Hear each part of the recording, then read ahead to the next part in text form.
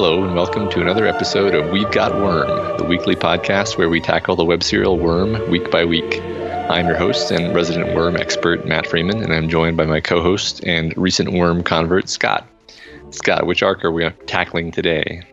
We are tackling Arc 3, Agitation. And this, Matt, is a very agitating arc in this story. Yeah, you could almost say that the villains are agitating the heroes and that Taylor is agitated. Yeah, and her journey to the dark side is taking leaps and bounds. Yeah, things are starting to accelerate in this chapter, as we'll see. I've definitely got a lot of questions for you this time about how you felt about certain things, but before we get to that point, we're going to do the audience participation section of the podcast. We got some excellent comments as usual. I am very bad at math suggests that they enjoy it when we talk about likes and dislikes without necessarily having to dig into why and how Wildbow made the magic happen. So in other words, that we shouldn't be just I'm interpreting this to mean that we shouldn't just be strictly analytical and cold-minded about it, but that we should talk about our feelings about it. And I think that's actually very fair because, as I said last time, I think I forget to mention oh yeah, and by the way, this is an extremely fun story that I enjoy greatly. It's not just something that I like to analyze passively. Yeah, and I think for me where that comes from is I am a dork and I really have a lot of fun sitting down with these things and analyzing this. The prep we do for this podcast is probably some of the most fun stuff I do all week. But yeah, I think we do tend to forget that, hey, also, we don't have to explore the minute details of how XYZ works. We can just say, this is really fun. And I think this is actually a perfect comment coming into this section because there are some stuff to dig into in Arc 3, but for the most part, this is just a really, really fun arc. There's a lot of action. It's just very fun. So I think I'm going to try to remember that as we go through this stuff today and just stop and say, hey, before we go on, this is just a lot of fun. I just really like this. Yeah, it's really exciting. So Reddit user Code Zeta mentions that last time we had mentioned that all of the Undersiders have what at first glance seem to be weak powers, but that not only are they probably not actually weak, but mainly they're all just very terrifying powers. There's bugs, darkness, monsters, and then the psychological fears of having your secrets known and having a guy who can take away your control over your body. So these are obviously this is obviously perfectly true, and in fact, now that this is pointed out to me, I can't help but think that this was done on purpose to make the most terrifying supervillain team. And it's also funny to me that Taylor doesn't seem to think of it this way. But yeah, it's there. I agree. And when Code Zeta said this, I think I messaged you and was like, holy crap, Matt, how did I not notice that? But yeah, this is, it's just not, it's fear inducing, it's nightmare inducing. Every one of these things is your worst nightmare. And and she remains kind of blissfully ignorant to all these things. And I think that's one of the big things I think we're going to explore in this arc is, we've kind of touched on it earlier, but Taylor's ability to see what she wants to see and ignore what she wants to ignore, and how that plays into what her actions this arc are. So I think it's going to be really interesting. Yeah, absolutely. User Foxtail Lavender is asking if we would consider a follow-up read-through of Twig, or whether we would rather branch out, as it were. We just started. Yeah, well, we can't possibly know at this point is the actual honest answer. And then the secondary answer is our tentative plan is that if Wildbow has started writing Worm 2 by the time we finish this podcast series, then we might just segue directly into doing week by week podcasts about Worm 2. I hope that works out because I think that would be really cool because I think that, we have a lot of audience interaction as we're seeing right now, but if we could be analyzing these things as they come and the people that are listening to this are also listening to them at the reading them the first time like we are, I think that would be really cool. So I'm really hoping that timing works out, but of course we have zero control over that, and we also have 28 weeks left. So yeah, right. At least. Yeah. We'll see, but feel free to make these suggestions. We'll continue. We'll continue to consider them. Obviously, absolutely. User Predictablicious points out that, in line with what we were saying about Taylor's mean descriptions of people, that Taylor usually describes almost everyone either in a positive or a negative way, but rarely neutral. And they kind of infer that this is essentially Taylor incorporating the bullying that she's received into her view of the world, and kind of the attacks on her appearance. She's almost projecting that kind of mentality on other people. And also the Predictablicious furthermore points out that in the interludes, the descriptions, meaning the descriptions when they're from people who aren't Taylor, don't seem to be so strongly polarized. Almost as if this is intentional on Wildbow's behalf, and he's very intentionally setting this up, which is good. It kind of confirms, what we've been saying these past couple weeks. This was a good comment. I really agree with this a lot, and I've been paying a lot of attention to it. I think Taylor also does something I've dubbed description fucking, which is where she describes someone in such delicious detail that she definitely wants them, and I'm definitely going to be calling out when that happens. Yeah. Someone in particular. Yes. Yes. YouTube user Thomas discusses how. So I think I came off as being a Mr. Gladley apologist last episode, when he turned away from Taylor when she was being surrounded. And I don't think Thomas is going to let me get away with that here, because he clearly witnessed the bullying. And so if he had intervened, it would have just been him intervening and bullying that he was witnessing. It wouldn't have been, doing it on Taylor's behalf, because she asked him to. And so he really should have stepped in. And I think I definitely agree with that. Like I didn't even, when I listened to the podcast later, I was like, man, I really didn't mean to sound how I came out, being like, yeah, but she told him to walk away, so he walked away, so everything's good. No. Yeah, and Matthew also on YouTube follows up on that. I think it was actually a reply to Thomas's original thing, and I can read that one, Matt. Basically, Matthew just says that Taylor and Mr. Gladley have more in common than they think. They're both declining to use their powers that could generate the authority necessary to stop bullying, but they both choose not to. I like this comment. I don't fully agree, Matthew, because I think Gladley's authority is given to him by his position within the school. He's a teacher. He's given this authority and told he has to use it, whereas Taylor's is completely independent from the normal chain of authority. So I would argue Mr. Gladley has a duty to execute this authority to stop the bullying, whereas Taylor does not have the authority to make that decision. But it's a good comment nonetheless. Yeah.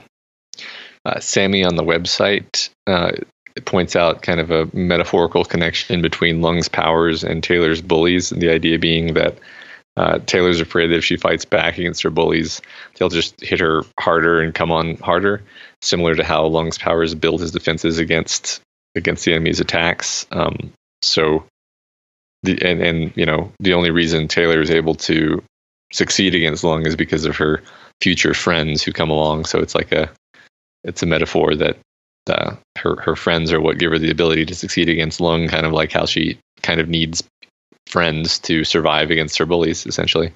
I like that. Yeah, and I like it a lot too. And it's one of those things that I get the feeling might not have been intentional. And of course we can only guess at the author's intent, but I think it's something that works. A lot of times you have the author intentionally sets up things as metaphors and sets up things to play off of each other. But sometimes you have things that just align perfectly without that kind of forethought. And this feels like something like that. This feels like something that just happened to work out that way. And I think it's really cool. And Wildbow might not have even been conscious of that he was doing it, but it's a very good point.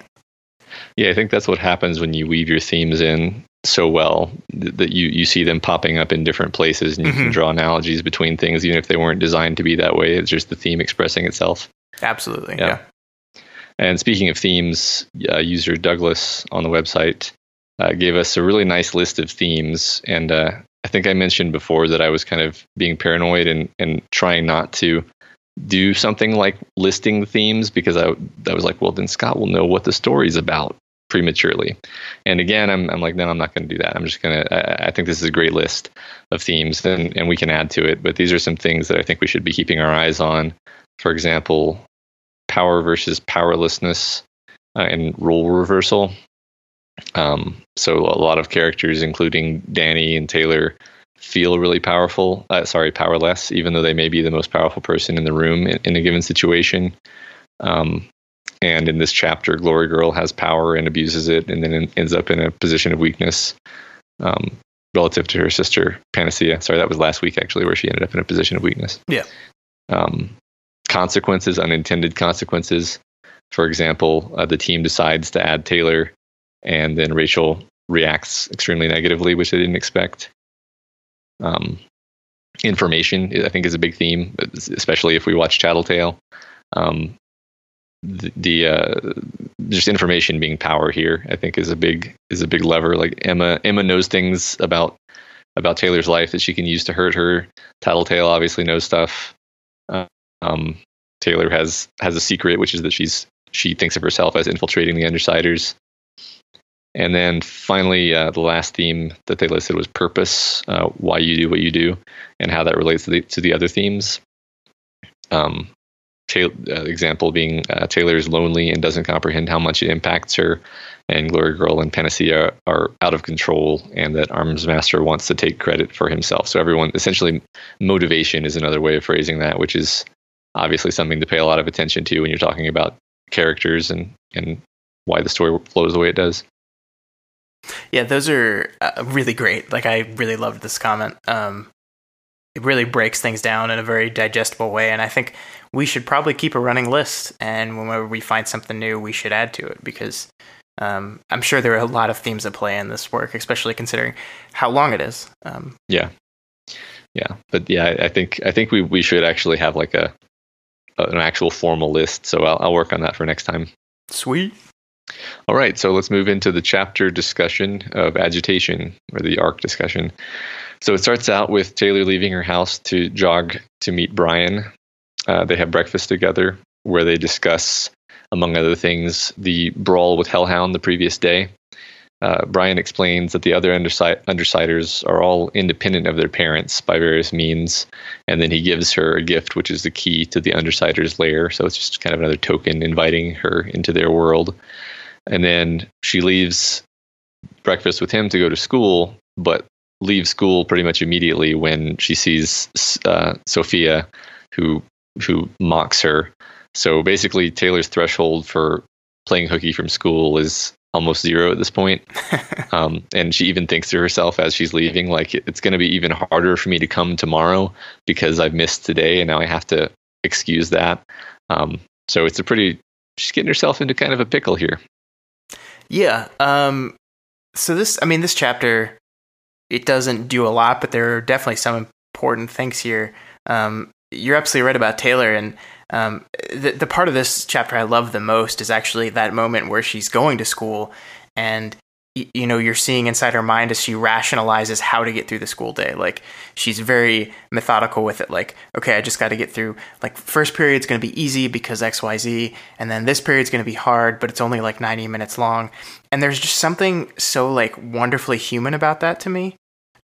Because I think we've all done that. I think we've all had a day or a week, or like even if you're exercising, you're running a long distance run, and you're breaking it up into little sections and say, if I get past this section, then I have to get to the next one. And it's just a little small touch that just makes her feel so human. And then of course, all that planning is immediately shattered the second like she sees someone's talk bad about her, and she's just like, nope, done, gone. Yeah. Yeah, especially now that she kind of feels like she doesn't have to deal with this. Speaking of which, how do you feel about her rationalizations surrounding Rachel and her altercation with Rachel? It seems like she's going out of her way to make it seem like it doesn't bother her, but it definitely still does. The stuff with Rachel is kind of cool because it's basically an exposition dump, right? I mean, they're basically telling us what happened in Rachel's past, and I think we're gonna. My prediction with this is that we're gonna see how much more alike these two characters are as we move along. Rachel came from a very troubled background. She had a lot of issues. Taylor has similar issues, although not quite as extreme. But I like, again, how this handled the exposition because, this is stuff that Rachel herself is never going to talk about. She's never going to tell Taylor what her past was like. So having it be two characters talking about her is clever. Yeah. Yeah. And also it serves to characterize Brian and explain kind of who he is and that he's kind of empathetic, even though he's a apparently violent supervillain. Yeah.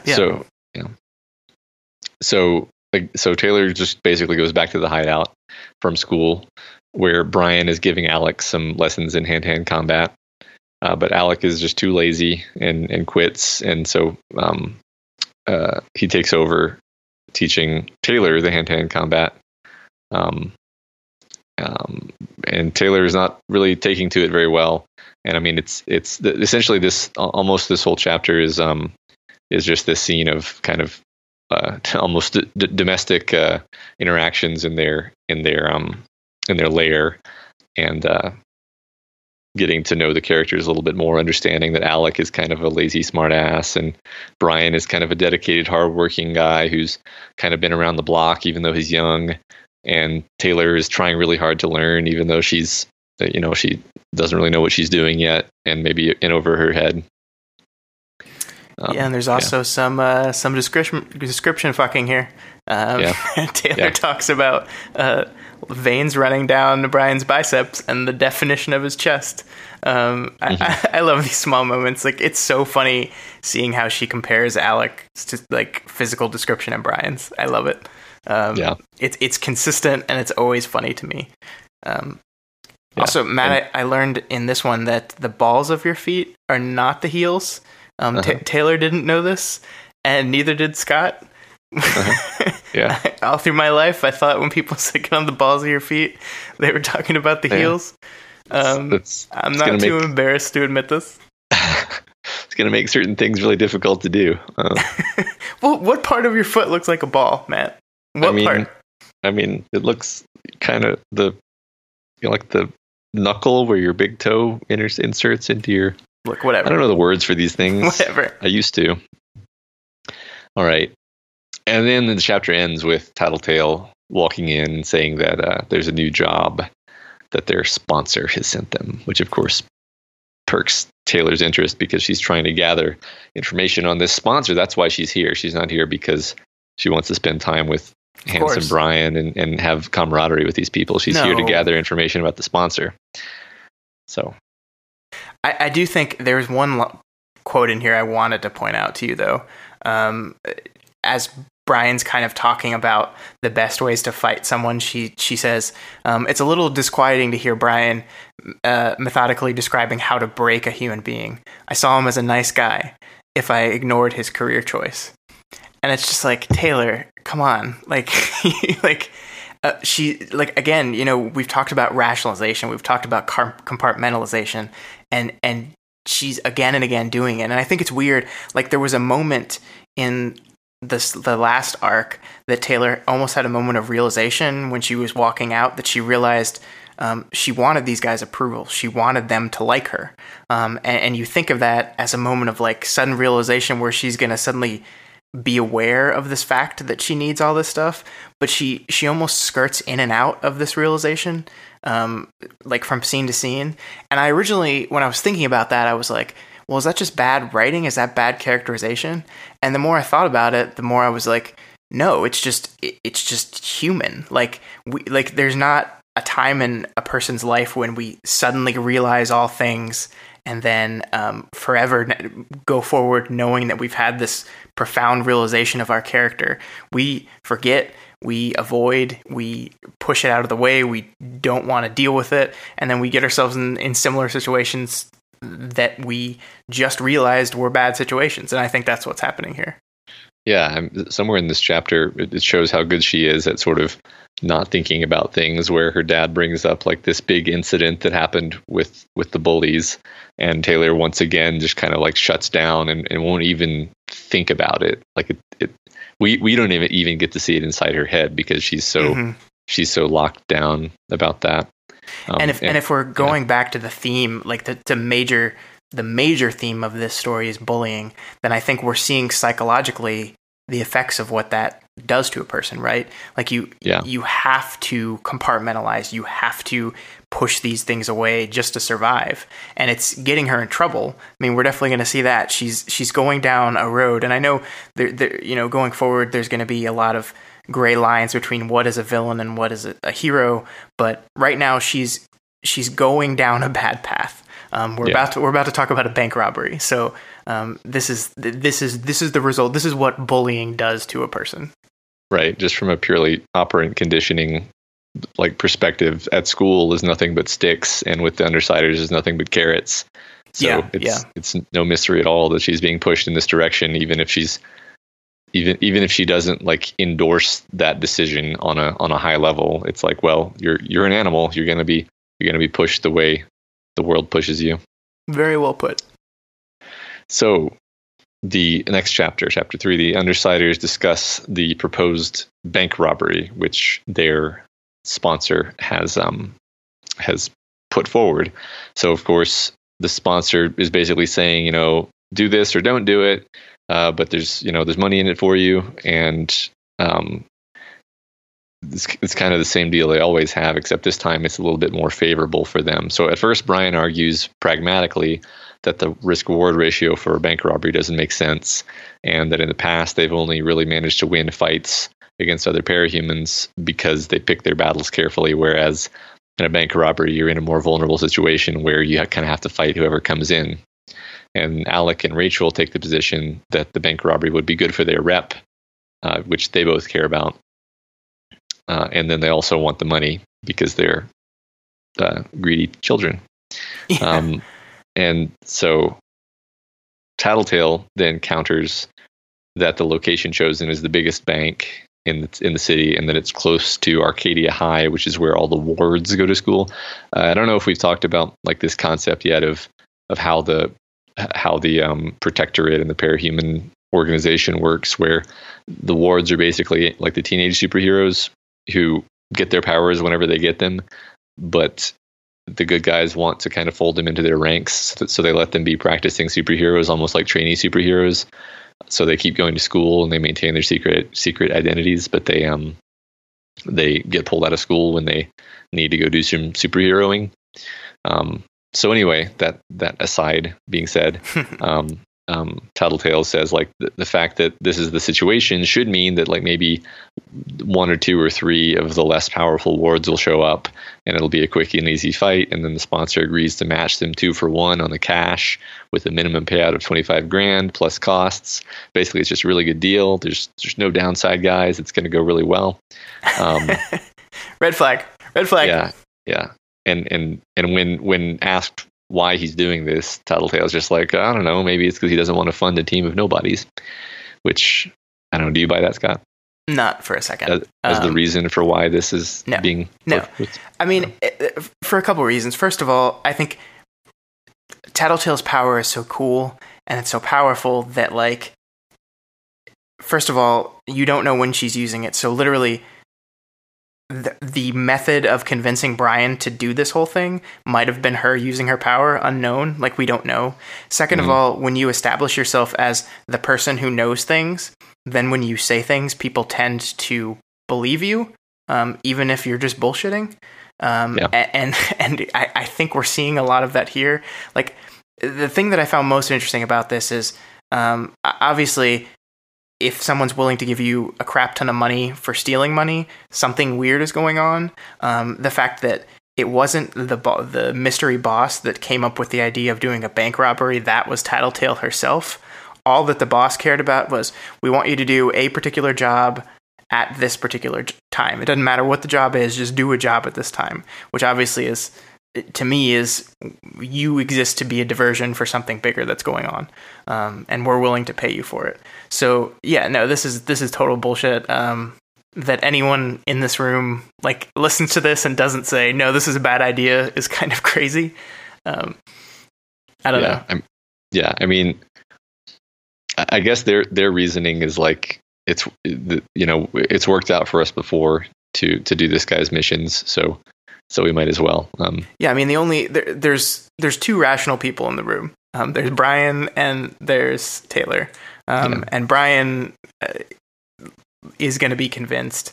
And I mean, Taylor, like, part of me understands that she's in a position to where, like, if she's going to go forward with her quote unquote plan, she can't say no. But there's also a little bit of that, I want these people to like me-ness to it. So she feels trapped. And she's smart enough to realize that something's not right with this, but not enough to not do anything about it. Yeah, and she's not going to come out arguing strongly against anything, really. Yeah, and it does timid here. Yeah, it does go back to show that they are, children. Again, like there's a tendency to forget this, especially in the latter half of this arc when these people are using their badass powers to do badass things. We might forget that they're just kids. Yeah, right. And they are really good at what they do, but that's like, as children, that's a scale, Right. Yeah, it's easy to forget with Alec that a lot of his characterization is just the fact that he's 15, basically. So he's like, a lot of his surliness is just like, well, he's the youngest of them, and he's super disinterested and detached a lot of the time, and a lot of that is who he is, but a lot of it is also just, I think, his age. So then they move on to discuss the powers of the heroes that they're likely to be facing, which I'm going to go into in a moderate amount of detail now, because we're going to have to know that soon anyway, so we might as well know that now. Sure. So first there's Aegis, who flies and has very high durability due to having massive redundancies and reinforcements in his body. And he has, functionally speaking, he has super strength because he can run on adrenaline all day. It's not that his muscles are stronger. It's just that he can use adrenaline sort of constantly. And I get the sense from these descriptions, by the way, that we only know this detail about how his super strength works because of Tattletale's power. Do you feel like that's true, Scott? Yeah, I agree. I think we keep learning more and more just how powerful this girl actually is, because information is so important, as one of the themes that Douglas talked about earlier, where having information and not having information. And the fact that she has this is incredibly powerful, and we'll definitely see that going forward. Yeah, right. Next, we have my favorite superhero name in the entire series, and I was just waiting for Scott to get here so that we could talk about it. Clockblocker. Oh my god, what a name. That's so amazing. Yes. This by itself, you could just sell someone on Reading Worm just based on this name. And his powers, he can freeze objects or people in time. So if he touches you or if he touches an object, then you freeze in time for somewhere between 30 seconds and 10 minutes, something like that. And he can use it defensively or offensively to either, freeze someone in place to stop them, or to create an impenetrable shield out of a bed sheet or whatever. Vista, another one of the wards, she warps space. So she can squeeze space, so she can, for example, hop across the street in one hop, or lengthen it to increase the distance between herself and an opponent. But she's limited by the Manton effect, which, Scott, do you want to go into the Manton effect a little bit? Yeah. This is really cool to me. So my understanding of it is that some powers don't work on living people unless the power itself is specifically designed to work on living things, right? Yeah, I would phrase it as most powers almost always either work on only living things or only non-living things. Very few work on living and non-living things. Yeah, so I think this is a very cool way of avoiding writing yourself into a corner. And I think it shows a lot of foresight on Wildbow's part that he writes this thing in, because, whenever you're talking superheroes with all these superpowers, you're going to get to a point where It's just like, well, why can't X person just do this and win everything? Right. And it's a clever in-world way of solving that problem, and it also adds a little mystery to it, a little hint as toward the origin of these powers. Like, we've gotten a little hint from the Scion thing. Now we've got this. There's this weird effect. There are laws and rules to these powers outside of just that they exist. I think it's cool little touches. It's very clever. Yeah, it makes you wonder why this is, and then it of course makes you wonder why there are some capes that aren't limited by the Manton effect, because they mention a couple of names, like they mentioned the name Narwhal, and they're like, yeah, so some of the strongest capes aren't limited in this way, and it's very. I'm sure we'll see more of this. Hint, hint, hint. Hint, hint, hint. May hear this term again. So next we have Kid Win, who is a tinker, which I think. I don't know if this is the first time we really talk about what a tinker is, because Armsmaster is also a tinker. But they go into more description of the fact that his power is essentially just that he builds amazing technology. Like he has a flying skateboard and laser pistols and a high-tech visor and whatever else he may have built since they last saw him, because he's always building things. So, Scott, what are your feelings about this tinker power designation? Well, the question I had for you, and I mean, I think you can tell me this without spoiling anything. I'm not clear, like, is Tinker itself a superpower? Does it literally mean your brain is like super powerful or super good, or are these people just like the Batmans of the Parahumans universe? Like, they're just very good at having gadgets and fighting crime. It's definitely more than just being the Batmans. They usually, so this is probably considered a mild spoiler, but I'm not too worried about this because you asked. Basically, they have like a specialization where they can just make technology that no one can make nor even understand. So like conceivably, there are no other hoverboards in the world except for the hoverboard that Kid Win made. And if you ask Kid Win to explain how he made it, he probably couldn't even explain it to you because he just sort of understands it. Huh. Okay, that's cool. So yeah, so it's and also Kid Win wouldn't necessarily be able to pass an advanced calculus test on top of that. Like, so it's not just super smarts. It's a very specific focused. I understand. I speak tech, and I understand this how to build machines. Yeah, that's cool. Exactly. I like that. Yeah, and I think this is one of the coolest ones because it allows things of the class of like Iron Man to exist in the Worm universe, but there's an explanation other than just like, oh yeah, this one guy happens to be smarter and more productive than Lockheed Martin in its entirety. So yeah, anyway. Next hero, Gallant, pretends he's a tinker because he wears an armored suit, but actually he shoots energy blasts that are accompanied by surges of various emotions. That's Gallant. Any thoughts about Gallant? Well, they also mentioned that he's Glory Girl's boyfriend, right? Yeah. And I just thought this was cool because, we were talking about the purpose of these interludes and how they introduce characters to us. And I think this is a comment that has a lot of history behind it because we've just recently finished reading a whole chapter where we watch Glory Girl in action. So when they say Gallant is boyfriend of Glory Girl, we have emotional connection to that. We have context. We know what it means. And I think that's just a cool way of showing how he's structuring this thing to where these payoffs land and give us the context we need. I think that's just cool. Yeah. Yeah. I also noticed that Glory Girl seems a lot more powerful than any of the heroes that were just described, which is interesting. Yeah, absolutely. And then finally, they talk about Shadowstalker, whose power is that she phases into a ghostly state where she can glide and pass through things, and she shoots a crossbow, and she has some history with the Undersiders too. Some hints at some conflict in the past with them. So ultimately, Taylor decides to participate in this robbery for her reasoning that she needs to get in good with them so she can find out more about their mysterious benefactor.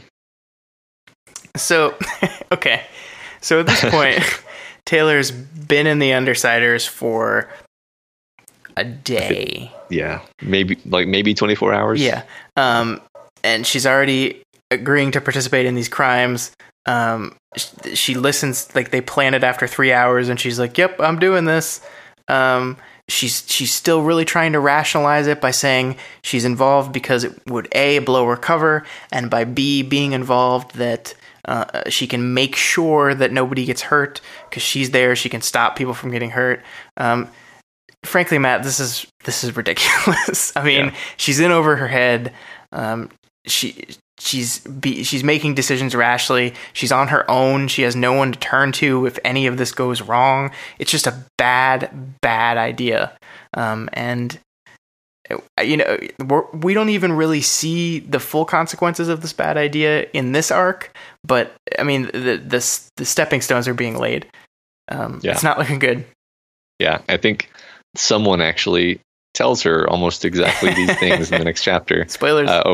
Incidentally, before she leaves the Undersiders, they watch the pirated Earth Aleph version of the Star Wars prequels, which is hilarious because the Star Wars prequels are bad in every universe, obviously.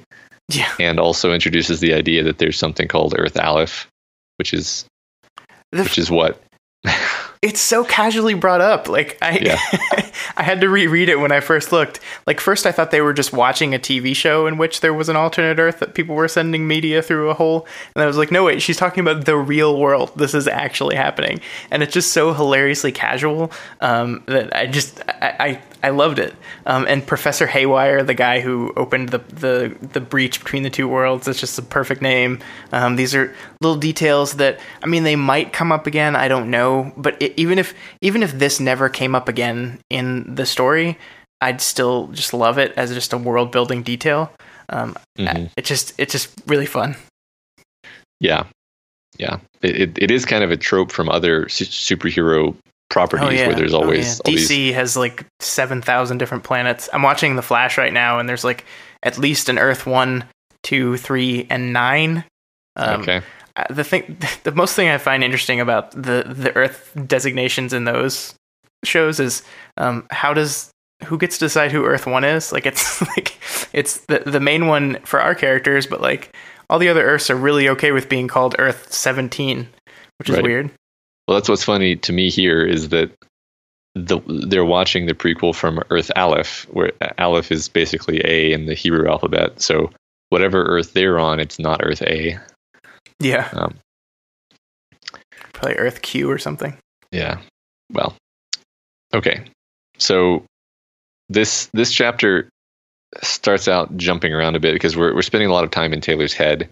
And a lot of it is just kind of her justifications to herself and talking to her dad about the Undersiders, basically. But she's lying, or giving half truths.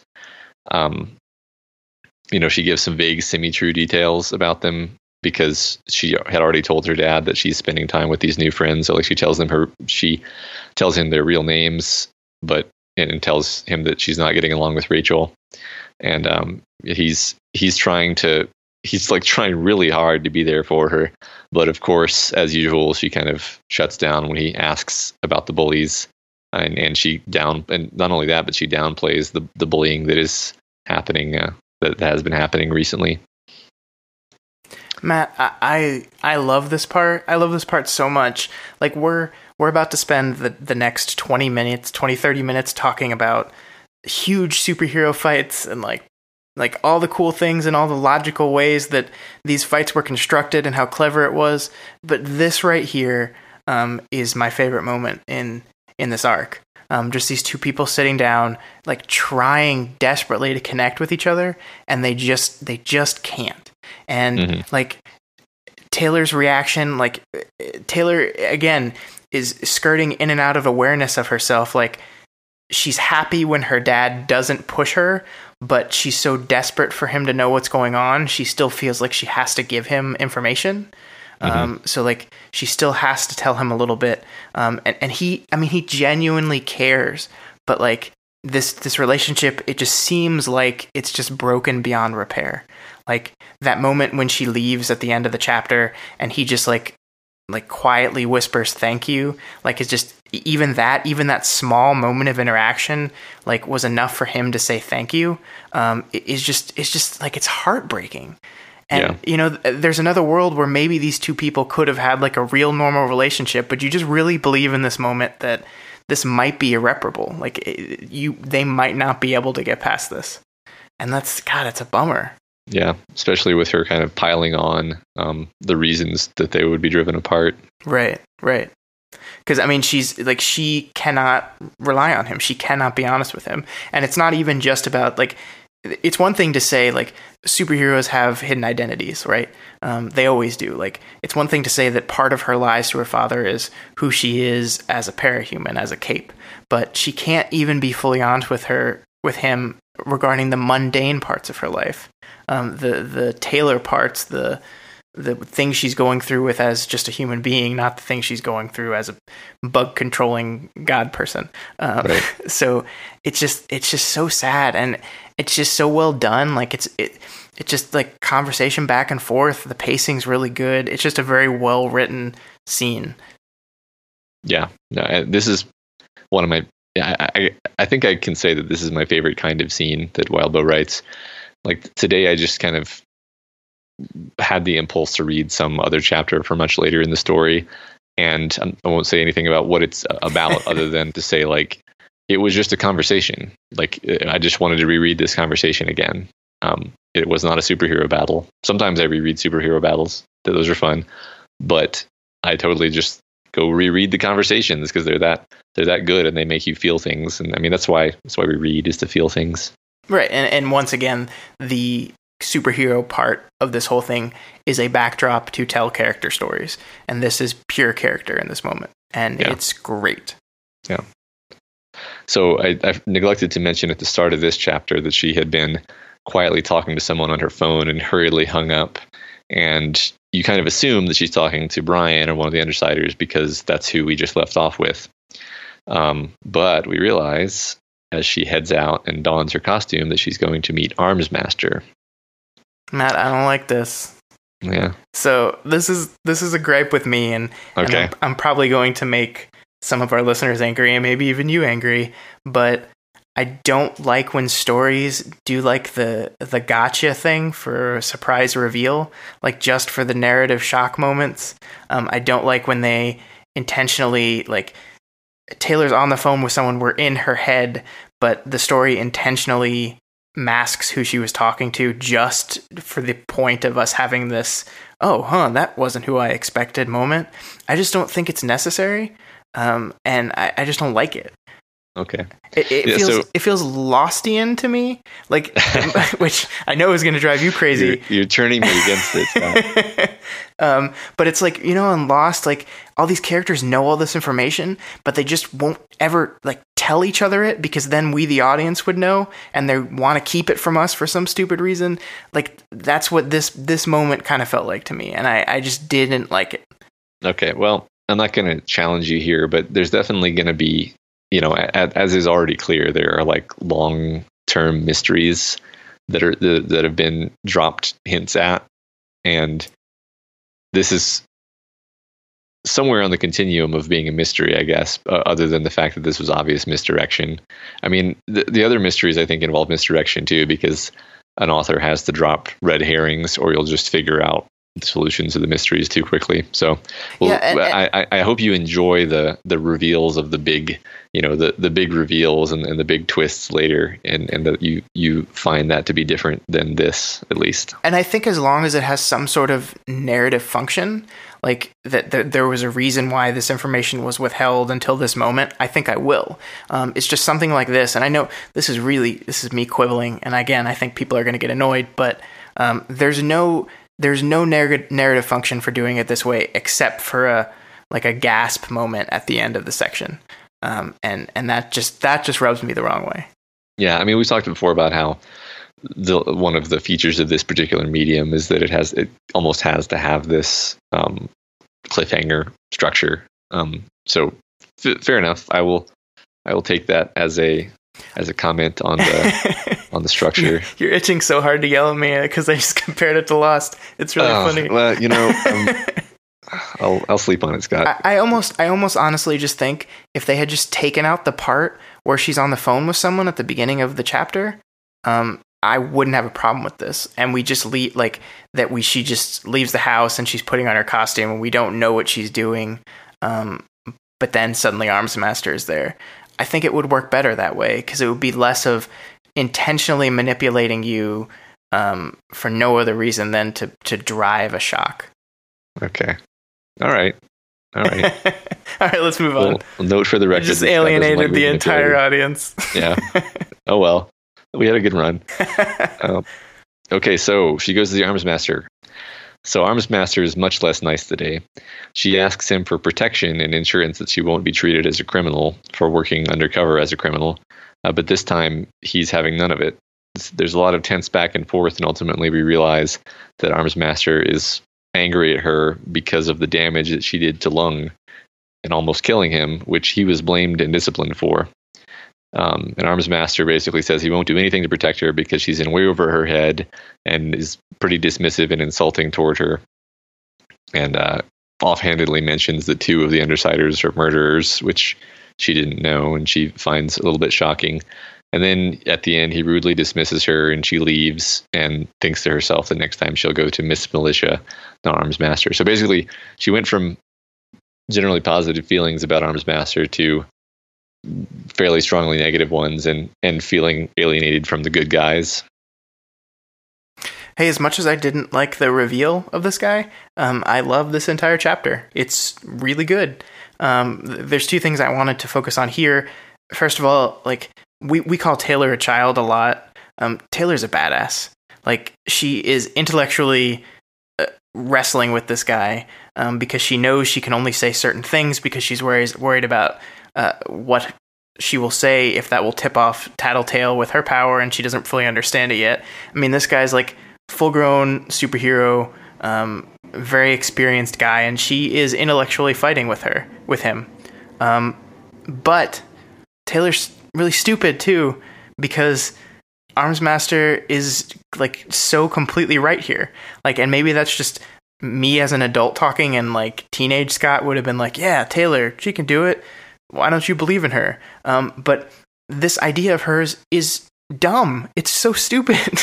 And he's exactly right. When you are undercover, you have a handler. You have someone that can pull you out if things get too hairy. You have someone you can report to. She's by herself, and she reaches out to him almost to me, to prove that she's still going undercover. It's all very interesting. Yeah. It's also interesting that he has this lie detector that allows him to essentially just see right through her, and I think sometimes it even shows her things about herself that she doesn't know. Yeah, well, I think the interesting line, right, was when she says something and he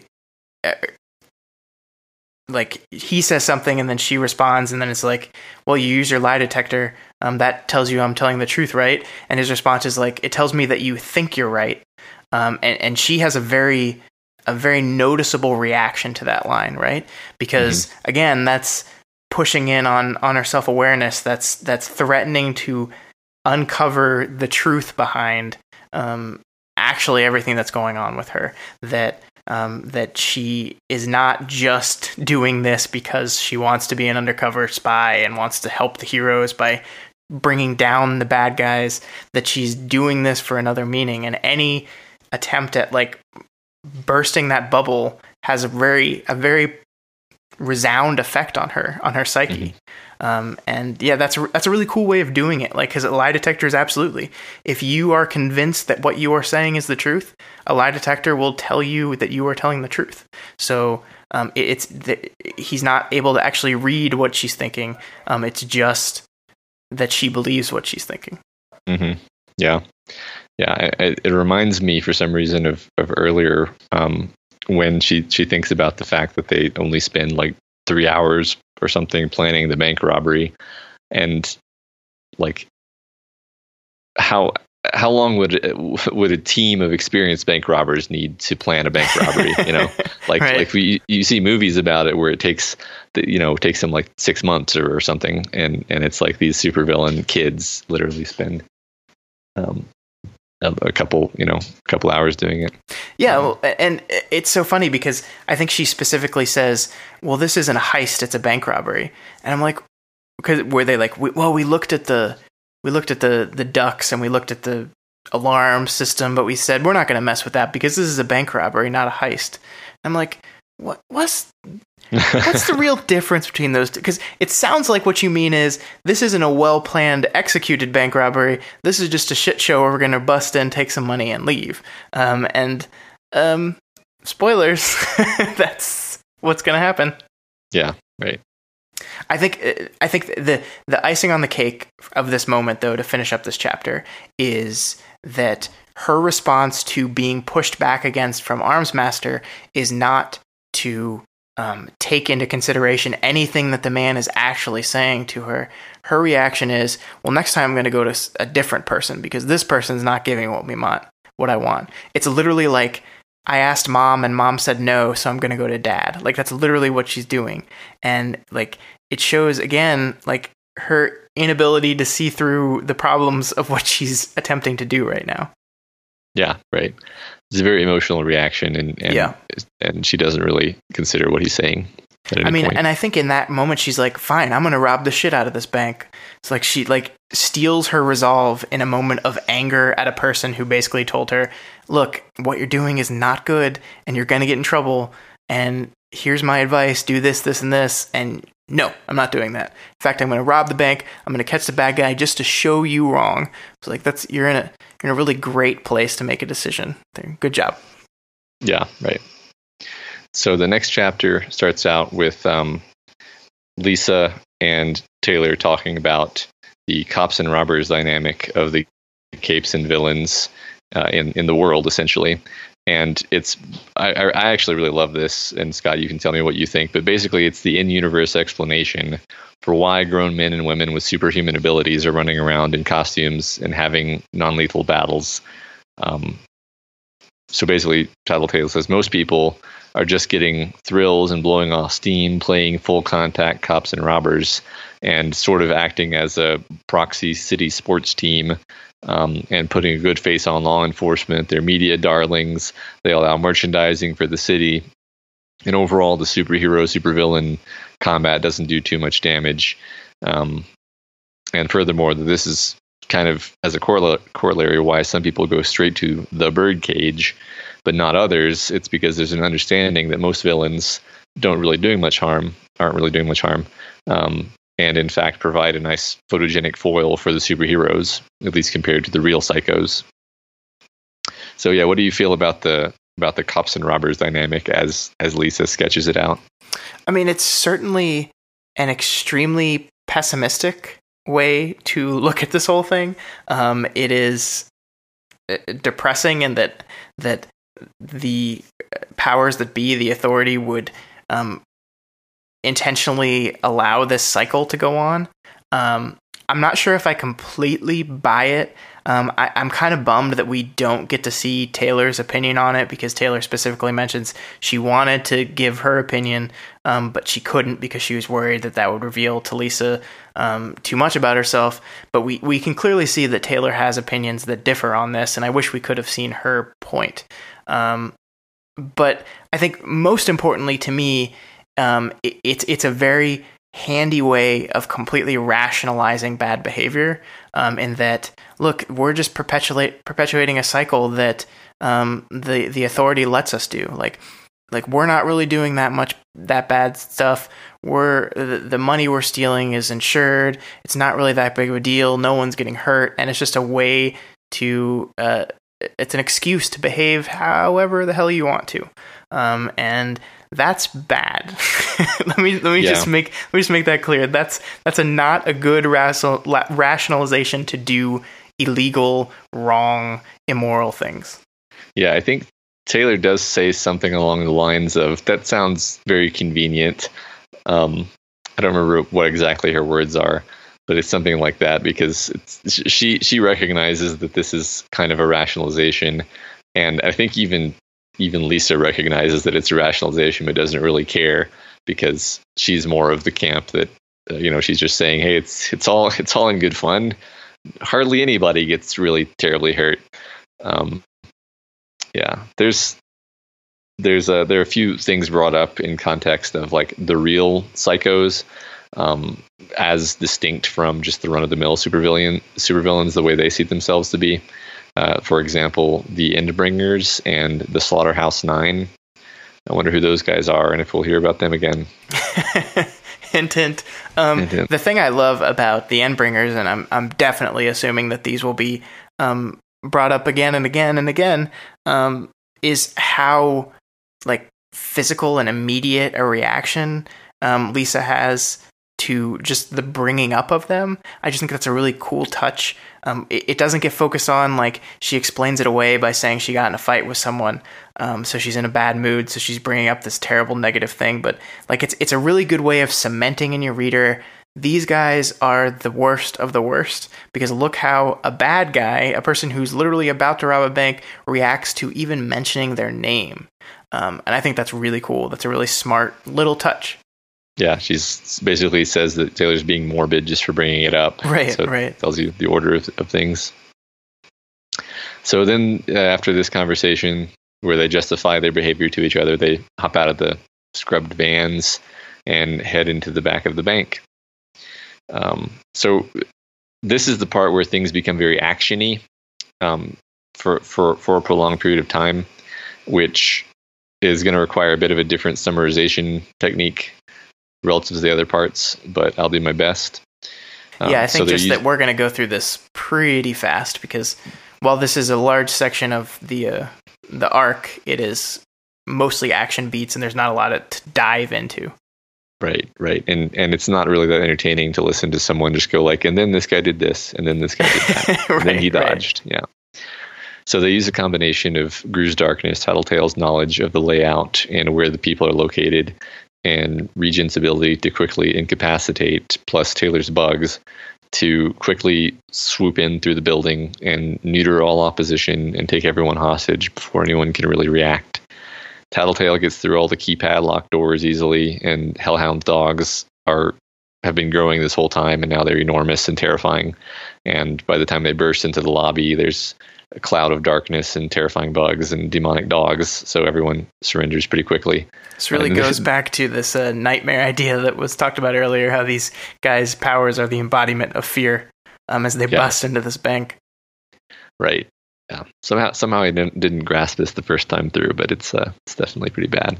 And then, of course, once they do this, Taylor like sees the terror on everyone's face, and it's like for some reason only now that it sinks in to her that she's going to be psychologically harming people by doing this to them, and thinks to herself, I was going to hell for this. Well, and it's crazy because it was her plan. Like, she decided that the best way to ensure that the hostages aren't going to get hurt is for me to be the one responsible for them. And the way I'm going to be responsible for them is I'm going to put a bunch of Black Widows on them and tell them if they move, they're going to die. And yet it only occurs to her after she says this, that this is going to freak the shit out of people. It's amazing. It's also kind of scary how good she was at that speech.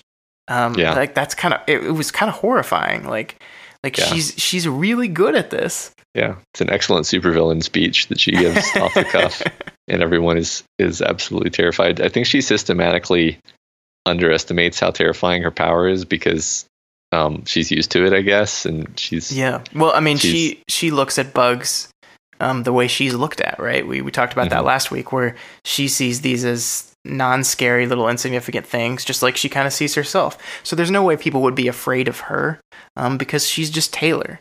And then she's constantly reminded that no, she is definitely more than that. Yeah. Maybe one thing to start thinking about now, which is something that I think you're being prompted to think about constantly, but you're never really, the narrative voice never really tells you to think about it until much later, but I see no reason not to point it out now, is that just to think about what the environment around Taylor must be like, because she's always talking about putting bugs on people to track where they are, and being able to sense everything in the location with bugs. And it's like other people are going to notice that there's bugs everywhere all the time whenever she's around. Because they've already established that she uses the bugs to sense location by just having the bugs climb all over their bodies. And that's how she knows their location. So it's just, I sent the bugs and they flew on the person's face. I mean, people notice when bugs crawl on their faces. Right. That's absolutely right. And I'll definitely pay attention to that. And we also know that she does things like unconsciously gather all the bugs in the area up into a giant swarm when she's, agitated or whatever. So it's like, so having taken the hostages, they've been bagging the money in the vault, which of course Tattletale can get into. They're bagging it, they're loading it onto the giant dogs and talking, and Taylor makes the mistake of trying to make small talk with Hellhound. That doesn't go well because she just kind of almost starts a fight, and they're separated again. And then of course tons of wards arrive, way more than they were expecting. We have Vista, Clockblocker, Aegis, Kidwin, and one they didn't even prepare for, Browbeat, who's described as a point-blank telekinetic that can heal or bulk up at will. And Tattletale also says that there's someone else unidentified on the roof. So this is like more than twice as many people as they were expecting. Yeah. And so they discuss escape options. And Scott, who is it that suggests that instead of trying to escape, they just attack head on? Well, it's certainly got to be Hellhound, right? I mean, you would assume so based on knowing what you know about her character, but is it the good guy masquerading as a bad guy that does it? Yeah, it's the good. It's Taylor who recommends that they attack the superheroes head first. I am so surprised that happened. Yeah. No, this is like it's funny that it both seems out of character, but also completely in character for her, because we've seen her over and over again act first, think later. And it's kind of, again, it's unsettling for me as this person rooting for this poor damaged girl to see just how easily she's slipping into this lifestyle, and to this activity. Yeah. So attack they do. They basically first Gru floods the street with darkness, and they send some hostages out into the darkness so that the heroes realize that they shouldn't just attack. And then Tattletale figures out that Clockblocker and Aegis have switched costumes, and so when they send Hellhound out to attack, they attack the guy in the Clockblocker costume instead of the Aegis costume, while Taylor starts attacking, or rather probing at first, Clockblocker with her bugs. So this is essentially the onset of superhero combat in earnest, and it gets pretty complicated pretty quickly. So the thing I wanted to point out here is just how cool and key Tattletale is to this entire battle. Like everything that's going to happen from now on is her in her element. Like you talked about, I think it was the very first episode, how fights in this thing are very rationally constructed, and it's almost as if people are like playing a game of superhero chess with each other, where they're coming up with techniques and strategies on how to use their powers to overcome the bad guy's powers. And having a person like Tattletale on your team who can just completely sniff out your strategy is amazing, and it's so powerful. And we've seen hints as to why this group has just never been caught before. And this is it. I mean, this is it in action. Like, these two people had this really clever idea. Let's switch costumes. They'll go try to fight you hand to hand, and then we'll be stopped because you can stop time. I mean, that's really smart. And it's like, sorry, you can't do it. You lose. Yeah. Yeah. They did a pretty clever one-up, actually. And then, of course, Tattletale does an even cleverer one-up because she has that power. Yeah. I mean, and on top of that, like, we talked about how Gru's darkness seems weak, and then it's like, well, okay, so demonic dogs also seem like they wouldn't be so great if you could just shoot them down at range or something like that. But if you have demonic dogs attacking outside of attacking from within a cloud of completely impenetrable darkness that just kind of moves wherever on the battlefield it needs to be for maximum tactical advantage, then you see that there's pretty synergistic combos of powers that start to stack up. Yeah, and I mean, as a guy who loves movies so much, I'm imagining this whole battle shot as a film, and it is just like chaos. It's absolute chaos, and it's really cool to imagine. Yeah. So Taylor starts getting a bad headache at about this point. She doesn't understand why at this point. She's kind of watching everything, but she's also, what she can't see from the darkness, she's keeping tabs on it because her bugs are on various people, and so she's tracking them moving through the darkness. She can even tell who's who by various cues that her bugs are giving her. So as she's attacking Clockblocker, he starts using his power on some of the bugs, but quickly realizes that he'll just make a cage around himself if he freezes all the bugs that are touching him. So he tries a few different tricks to avoid them. Finally tries to ignore them, at which point Taylor causes them to bite him all over and then try to crawl into his mouth and nose and under his eyelids. Speaking of nightmarish applications of her power. Oh my God. Which, yeah, at this point I feel more sorry for this guy almost than I do for Lung, because what's funny in this case is they don't even know that she's here or who she is or what her power is. He's just like, suddenly bugs are attacking me and trying to crawl into my eyes for no reason. Yeah, and I mean, literally what happens is bugs crawl inside his body, and then he gets so freaked out, he freezes them. So now he's literally just stuck in place with frozen bugs in his body. And the only nice thing she does is once she realizes that he's done that, she pulls the other bugs out. That's very nice. So it's only the frozen bugs that are stuck inside your body and not the moving bugs. But Jesus, this is awful. Yeah. I mean, it's scarily effective too. Yeah.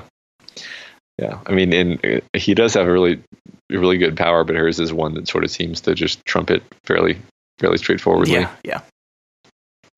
So that chapter, we see some use of Vista using her power to support the other fighters. But then the chapter ends. We skip to the next chapter. Gallant shoots Hellhound with an emotion blast, which who knows what he was intending, but it causes her to go completely berserk and become a lot more violent. There's a bunch more complicated fighting outside, powers playing off each other, interesting stuff happening. Can't go into full detail here because this gets to be so much. Kid Win teleports in some kind of massive particle cannon and starts shooting the dogs.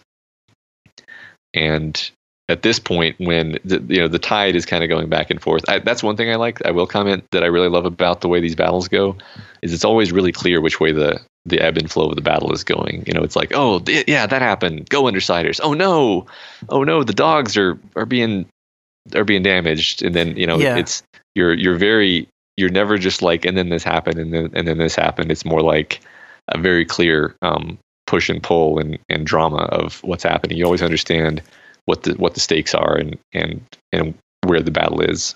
Absolutely. There's cause and effect, and there's segments, like the battle moves from this area to this area. It's segmented, it's layered, it builds upon itself. It's just very well paced, it's very well executed. This is really good. I mean, this is really good stuff. And we're not going to go into the detail at all. But I'll just say that I hate the name Kid Win, and I'm kind of glad that he's pretty useless in this fight and gets his ass kicked, because I do not like that name at all. Yeah, I mean, I think the name is almost maybe chosen to give a certain sense of him as I think like so. A poserish kind of guy who just wants to be cool. I don't know. Maybe unfair. I don't know. What's up? I'm Kid Win, and I'm here to lose. Yeah.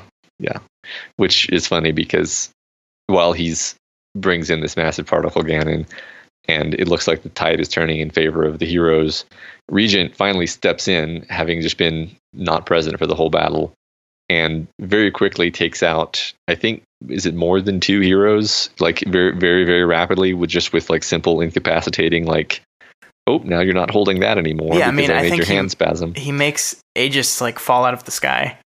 Yeah, for sure. I mean, he does it like with a bunch of people.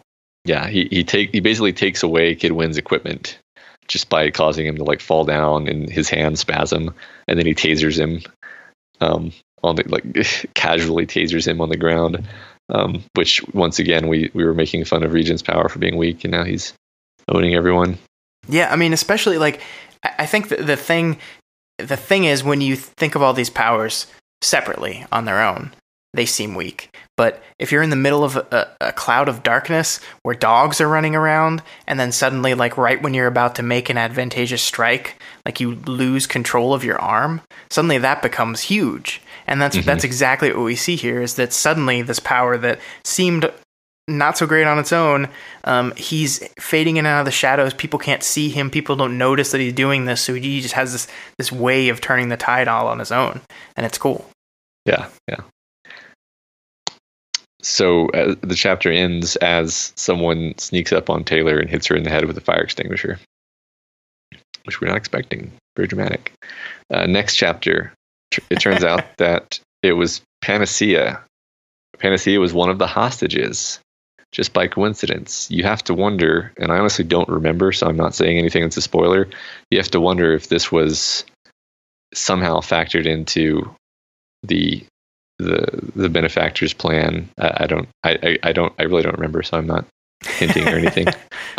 Because like, what are the odds that Panacea would be at this bank? Well, the only reason I wouldn't think that is that the benefactor, the boss, didn't seem to specifically say it needs to be a bank robbery.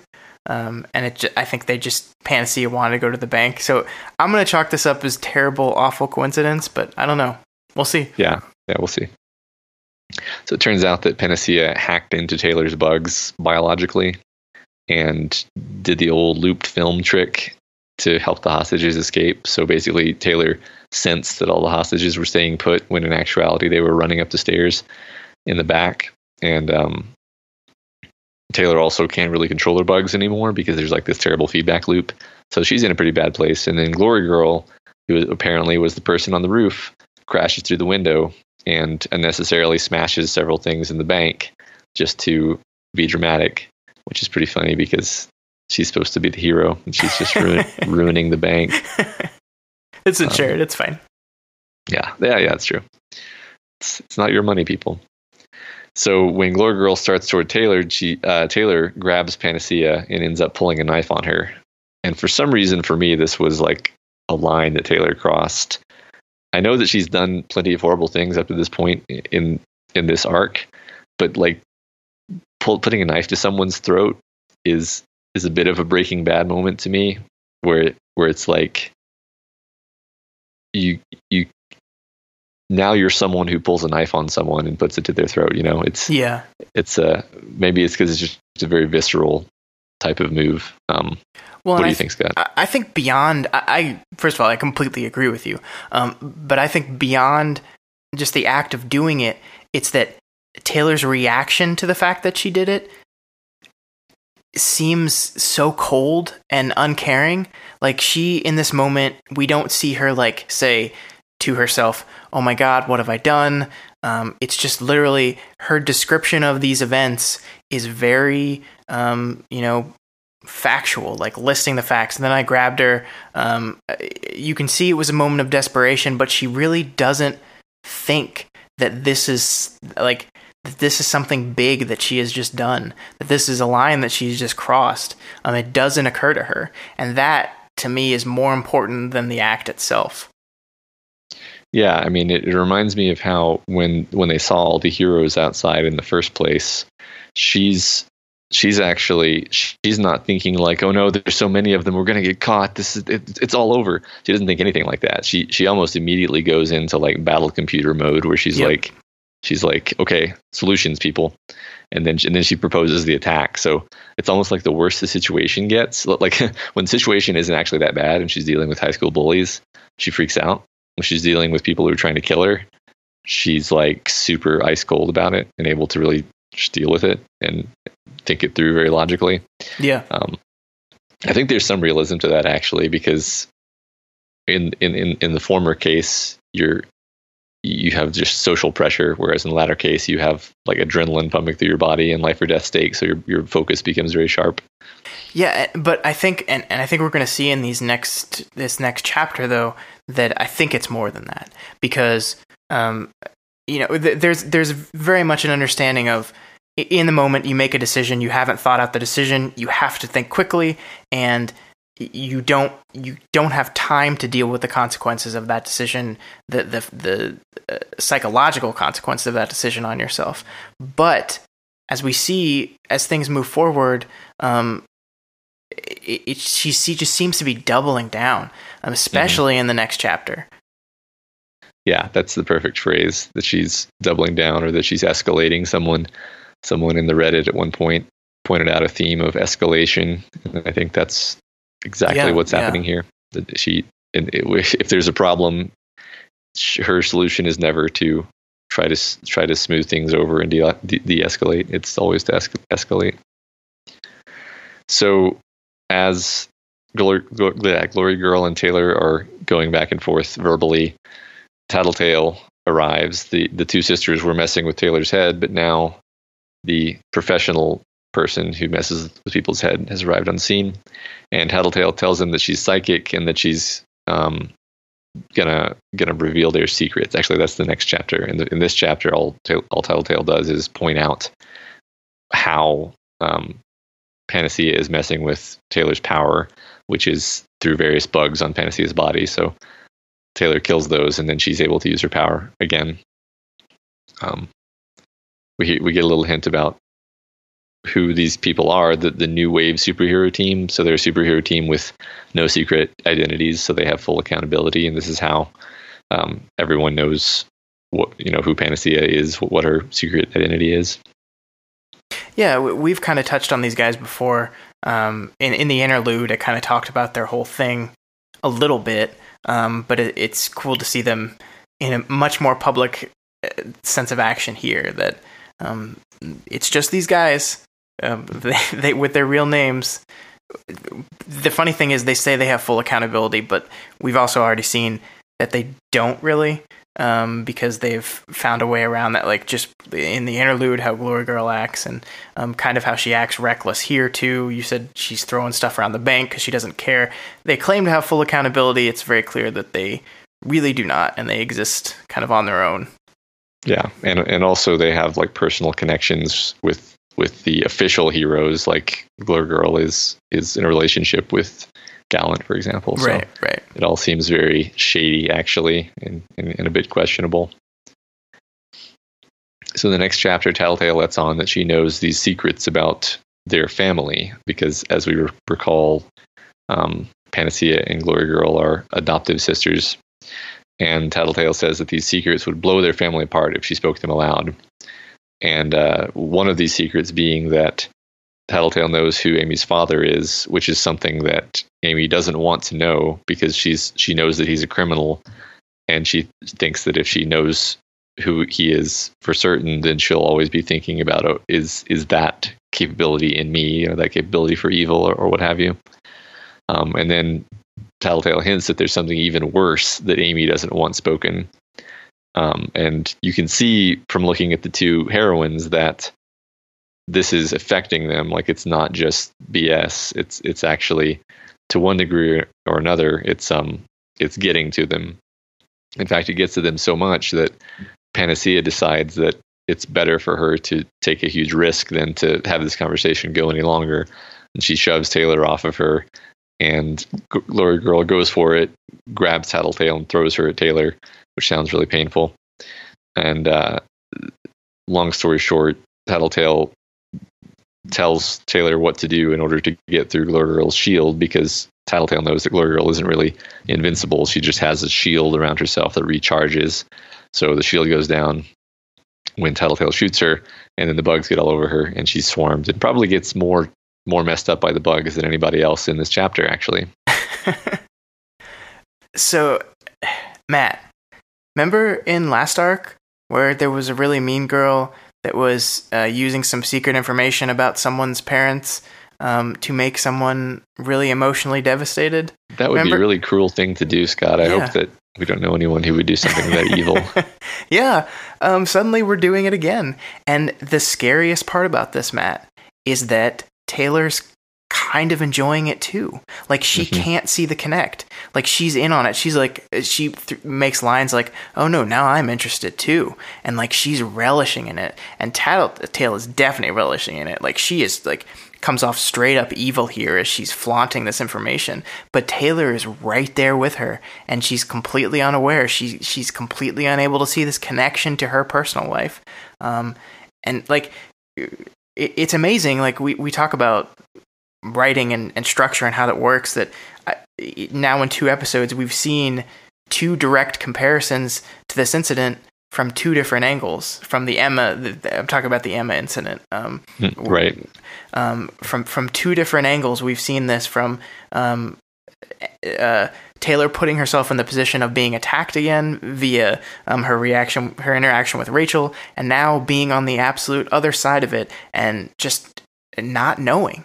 And that like when I said doubling down, this is what I meant. Like that she is participating in the same thing that happened to her and is okay with it is so huge. I didn't notice on my first read through like how much of a toady she's being here, where she like you just said, she's bantering along with Tattletale as she tries to destroy these people's lives.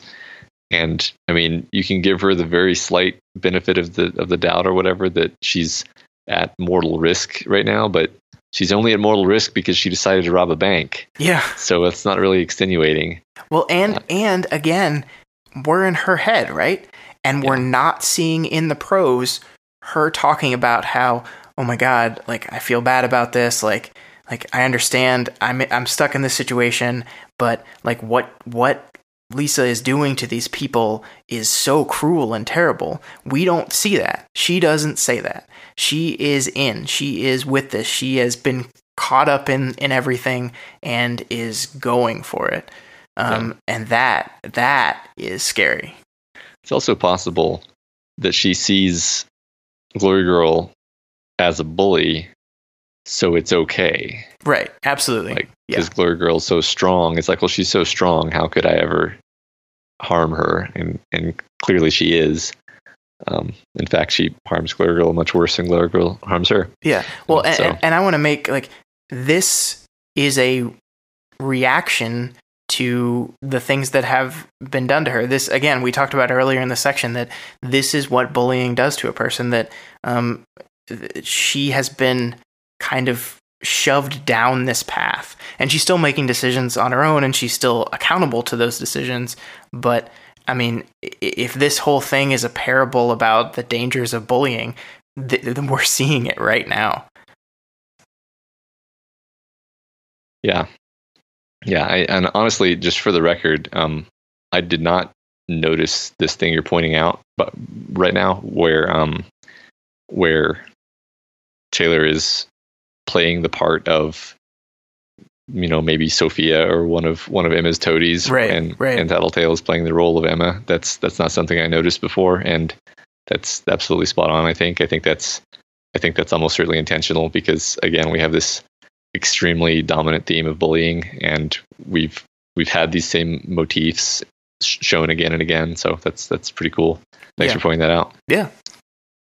So after they take down Glory Girl with their trick, Tattletale and Taylor run outside, join the other villains, and mount the monster dogs and start just heading off into the streets, with Guru kind of shooting his darkness all through the side streets and all over the place, so that the heroes, even the ones that can fly, can't track where they're going. And as they're riding along, a couple of the villains will drop off their dogs and change into civilian clothes while still immersed in the darkness. And Tattletale and Taylor end up just happily strolling down the boulevard arm in arm, agreeing that today was a very good day. Which I just wrote down, oh no. I mean, and this is what I'm talking about too, is like, I can understand in the moment you make a decision and it's the wrong decision and you regret it later. But, and maybe I'm wrong. Maybe the first thing we see in the next arc is Taylor dealing with the psychological guilt of everything that happened. But right now, in this moment, like, we end with all these terrible things happening, with them, skipping down the road into the sunset or something like that. And I mean, like, damn, dude, like, we're in it now.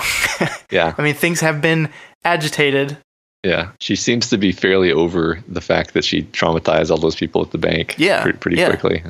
I mean, like she's even rationalizing it herself. She's like, okay, yeah, things didn't go perfect, but I mean, they went okay. No one died. It's like, oh, no one died, so it's just fine, I guess. Yeah, no one died. We got a lot of money. We had way more money than we expected. Yeah. And it's really a priority for you there, Taylor. That's interesting. Did you forget what your goal here is? Right. Yeah. Yeah. And she's clearly just thrilled to be spending time with Tattletale and just and also she kind of got to show that she's strong and powerful to her new friends. It's not looking good for heroine Taylor. So the interlude follows, and it's interesting because it's less clear who the POV is. I don't even know if it has a POV. I think are all the interludes third person? I don't think so.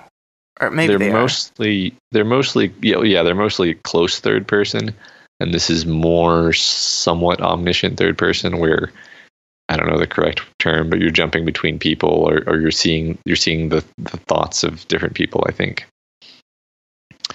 Or maybe you're not seeing anyone's thoughts necessarily, but it's more of a higher level view.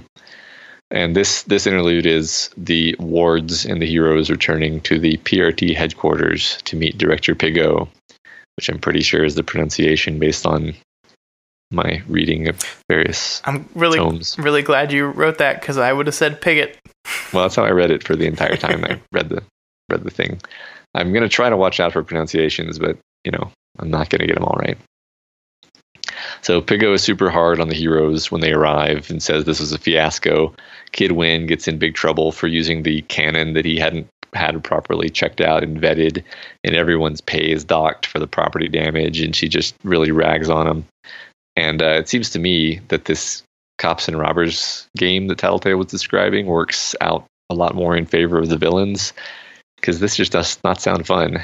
No, yeah, I mean, they already lost, and now they're responsible for everything. Especially the fact that they get docked pay for what Glory Girl did in the bank. Even though that was none of them, they get blamed for it. It seems like it's not good to be a good guy. Yeah, it's a lot more fun to be a bad guy. You almost have to wonder why they even do it, other than like the right to run around using their superpowers. Other than like morals.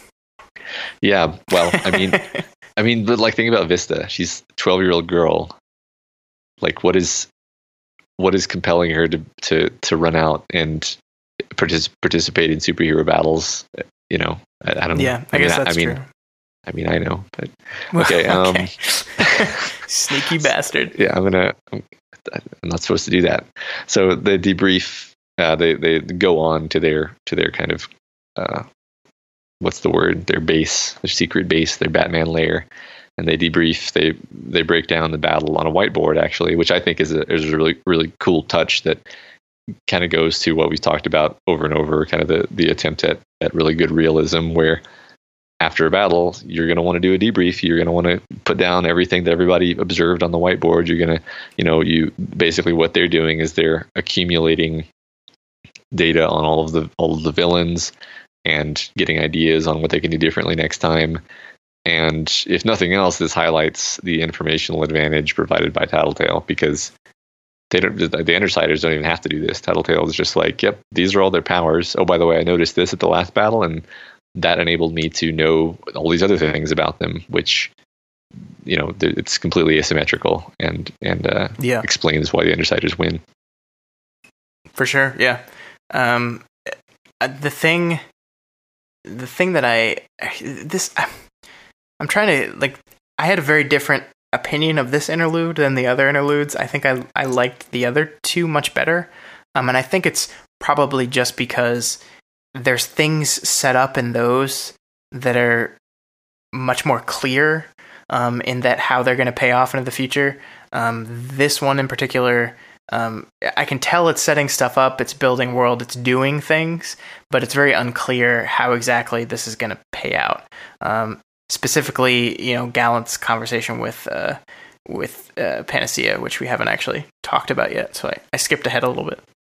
Yeah, I think there's a lot going on here, and there's too many faces, and you don't really know any of them in the first place. So there's,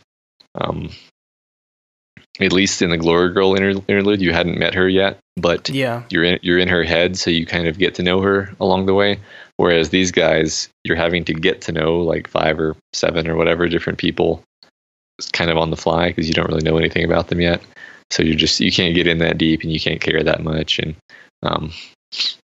it is nice that you get to see the other side of the fence and see that these are people too, and see what their lives are like. I will say that Panacea's outpouring of her feeling of responsibility is heartbreaking, because like that's so real world and true. Like she is a person who can heal anyone, but she can't heal everyone. It's impossible, and that burden has to be just awful. Like I can't imagine. Yeah, she just to end that out, she comes to try to help the heroes, and Gallant pulls her aside because he senses how upset she is, even though she's hiding it. And yeah, she has this outpouring about how she actually comes to resent normal people because they don't have this burden of constantly feeling responsible for all the suffering that she's not healing, because she's not awake 24 hours a day, going to hospitals and whatever, and that there's suffering that she could prevent, but she can't be everywhere. She comes, I mean, she's a very complicated character from the little bit we've seen of her. I like the little touches. I like that, she gets really angry, and she was kind of nasty, to Taylor. Like she was spitting back at Taylor some nasty stuff, like when she had the upper hand or thought she had the upper hand and stuff like that. So she's very complicated and interesting, and I'm really looking forward to digging into her a lot more, which I'm sure we will do. Yeah. She has this rule about not affecting people's brains for some reason. It's like, okay, that piques my interest. Why does she have that rule? Yeah, but so the specific point here seems to be that they're setting up this weird love triangle between Glory Girl, Panacea, and Gallant, which I don't know if that's... I'm assuming that's going to pay out. I think that's maybe why I don't like it, because I just can't see why in this moment that matters. I mean, I'm sure it will, but maybe that's just why I didn't like this one as much, because I can't see 200 pages down the line or whatever, Yeah, maybe that feels tonally inappropriate. But also, I would have a hard time seeing why she would be feeling this level of desperation about that if that were the real secret. Because remember, she was so desperate for Tattletale not to say whatever it is that... Yeah, it can't... No, it has to be something else. You're absolutely right. Yeah.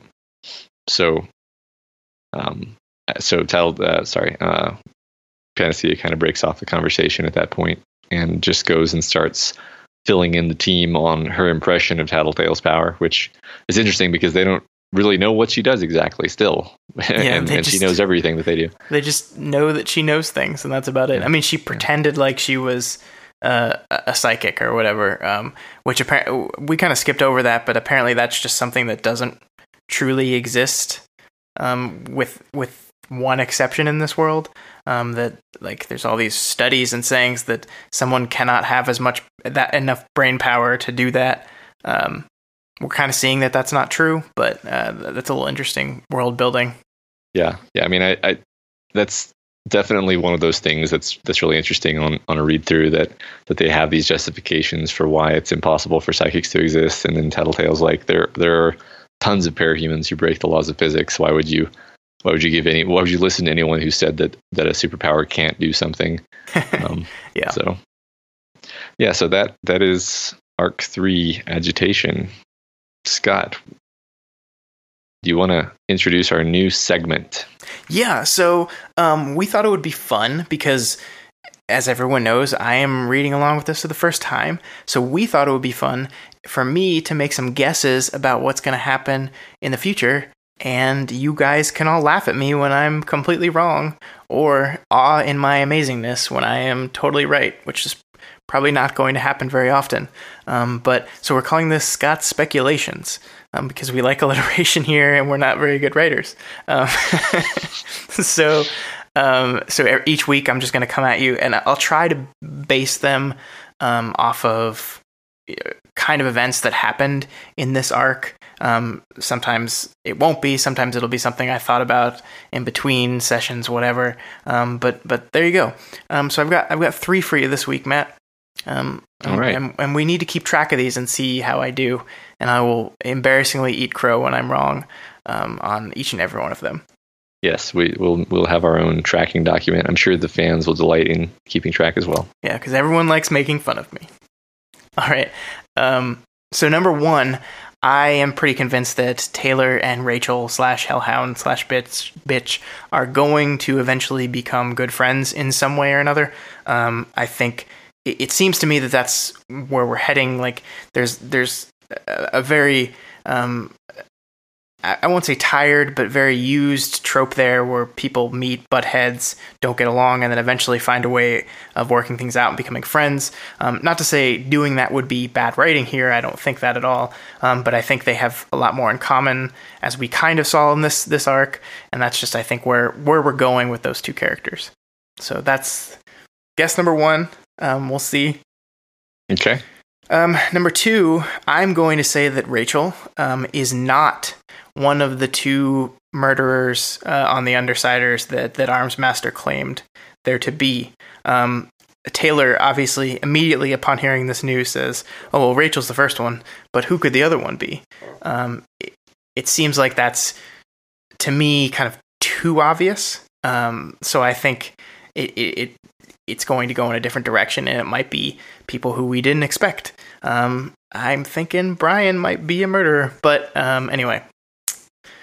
Okay, yeah, I was going to say, not to put you on the spot, but could you pick who they are? But the thing is, I feel like you could make a good case for almost any of them, so. Yeah. I mean, if you put me on the spot, I would say probably Brian and Alec, but I also completely could see Lisa doing it as well, so I think it could be any of them. I think the reason why it's not Rachel is it just seems too obvious. Mm-hmm. Okay. And then lastly, I am going to make a guess that Lisa Tattletale knows at least something about Taylor's infiltration plans. I don't know. I'm not going to speculate whether she knows exactly what Taylor's doing and what Taylor wants to do, but I'm going to say that Lisa absolutely knows more than she's letting on with Taylor, and either is playing a long game or her powers allow her to see something that sees that while she thinks she's doing this, the truth is something a little bit different. So that's my 3rd and final speculation for this week. Awesome. I'm loving this feature. I bet you're sitting there like enjoying all of this. I mean, even if you were sitting across from me, all you would know is that I'm smirking. you wouldn't know why though, so it's fine. That's true. Yeah. Yeah, I might stay out of the subreddit because I bet people are going to just immediately jump in and tell you which of these are right and which are wrong. But I will do that. I try to stay out of there. I mean, I go into ours because some people reference things I said directly and I want to respond to them. But I think this week I will put that burden on your shoulders and let you do that. Yeah, I'll at least field things for you. Yeah. Perfect. All right. Well, that concludes our 3rd episode of this feature. So yeah, we went a little long tonight, Matt. Yeah, and that's I mean, I think for a little inside the studio thing, Matt and I are still trying to find a way as these arcs get longer and longer how we're gonna do this. Because as you can see, I think we're at an hour and 30 something minutes right now. Our goal was 90 minutes. Obviously, we're breaking that today. I don't think we want to do more than 2 hours for sure. But there's going to be a time, Matt, where these arcs are book-sized.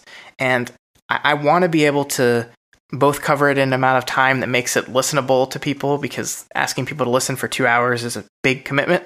But also that allows us to still dive into some stuff and talk about it in the level of detail that people are accustomed to. So that's something we're going to have to figure out. And we're kind of putting that off until we're pulling a Taylor here and just compartmentalizing that away and dealing with it when we get there. Yeah, I mean, please give us feedback, and even if it's inconsistent feedback, because if you want us, if it's widely okay with people that we not cover the intricate details of superhero battles, then maybe we will severely underemphasize those. On the other hand, if people love hearing us go through those, then we will talk about those in detail. We want to make this valuable and entertaining, and we want to make it kind of evergreen in the sense that I want somebody to be able to stumble across this a year from now or even longer and still be able to listen to these and enjoy them, because we made them right the first time. So yeah, absolutely. That's why we love feedback. We love to make the best thing we can make. Yes, please keep the feedback coming. We love it. We absolutely love it. Especially when you tell me how awesome I am. I really enjoy that. Yeah. So just keep doing that, please. Yeah. Yeah, it's good. We thrive on it. So as always, let us know if you have any advice on Twitter, Reddit, as a comment on our dailyplanetfilms.com website, via email, or in our Facebook group. We also have a Patreon page, and we now have one donor, which is a milestone for us. Oh yeah, do we have that name? I forgot to pull that up. I can pull that name up really quickly. Unprofessional pause. Oh wait, we got 2 patrons. Oh, we did? Yeah. Wait, you're already there? Yeah, I'm here. Wow. We have, it looks like a $1 donation and a $4 donation. Oh my God. Yeah, so we've put together some what's the word? Some goals and some reward structure. We haven't posted them yet. But we will do that, and then it will be clear what our plans are with this podcast, and how we might be able to make some really fun things that involve audience participation if we do get a little bit of donation. Yeah, I think, to be perfectly honest, we threw up the Patreon and we kind of set it up and then let it sit. Now that we've actually got a couple people donating, you're absolutely right. We're going to invest time in planning what our goals are, what our rewards are, how we thank you guys. One of the ways we thought to thank you was to read your names on the podcast, but we don't have those, so we can't do that. We'll do it next week, right, Matt? Yeah, we'll do it next week. We'll catch everybody. But for those of you guys that have donated, thank you so much. That's so nice of you. Like that means the world to me that you would be willing to help us out in what we do here, and that's awesome. That's awesome. Yeah, totally. And while you're on Patreon, don't forget to donate to Wildbow, because he does this for a living, and we're kind of riding on his coattails here, and we appreciate that. And I donate to him because I love Twig, and I want to be able to read Worm too, and it's everybody wins. So Scott, where can you be found on the internet? I am on Twitter at ScottDaily85. If you follow me, you can see a lot of really snarky comments about the new Netflix show Iron Fist. I did not like that at all, and I've been tweeting about it a lot as I watch it these past few days. You can also find me at dailyplanetfilms.com, where this podcast, every other podcast we do, and all of our writing on TV, books, movies is. That's dailyplanetfilms.com. Yep. And I can be found on Twitter at MoreThanAMail. And if you enjoyed this podcast and would like to listen to some of our other episodes, I would recommend the Deconstructing series, where Scott and I, and maybe a guest now and then, deconstruct some famous and great director. We've done, I think, maybe 5 or 6 of them at this point. Those are always really fun. We have a bunch of different series, but that's one of the ones that I think is good. Yeah, I think our Wes Anderson one might still be my favorite one. Yeah, I will agree with you there.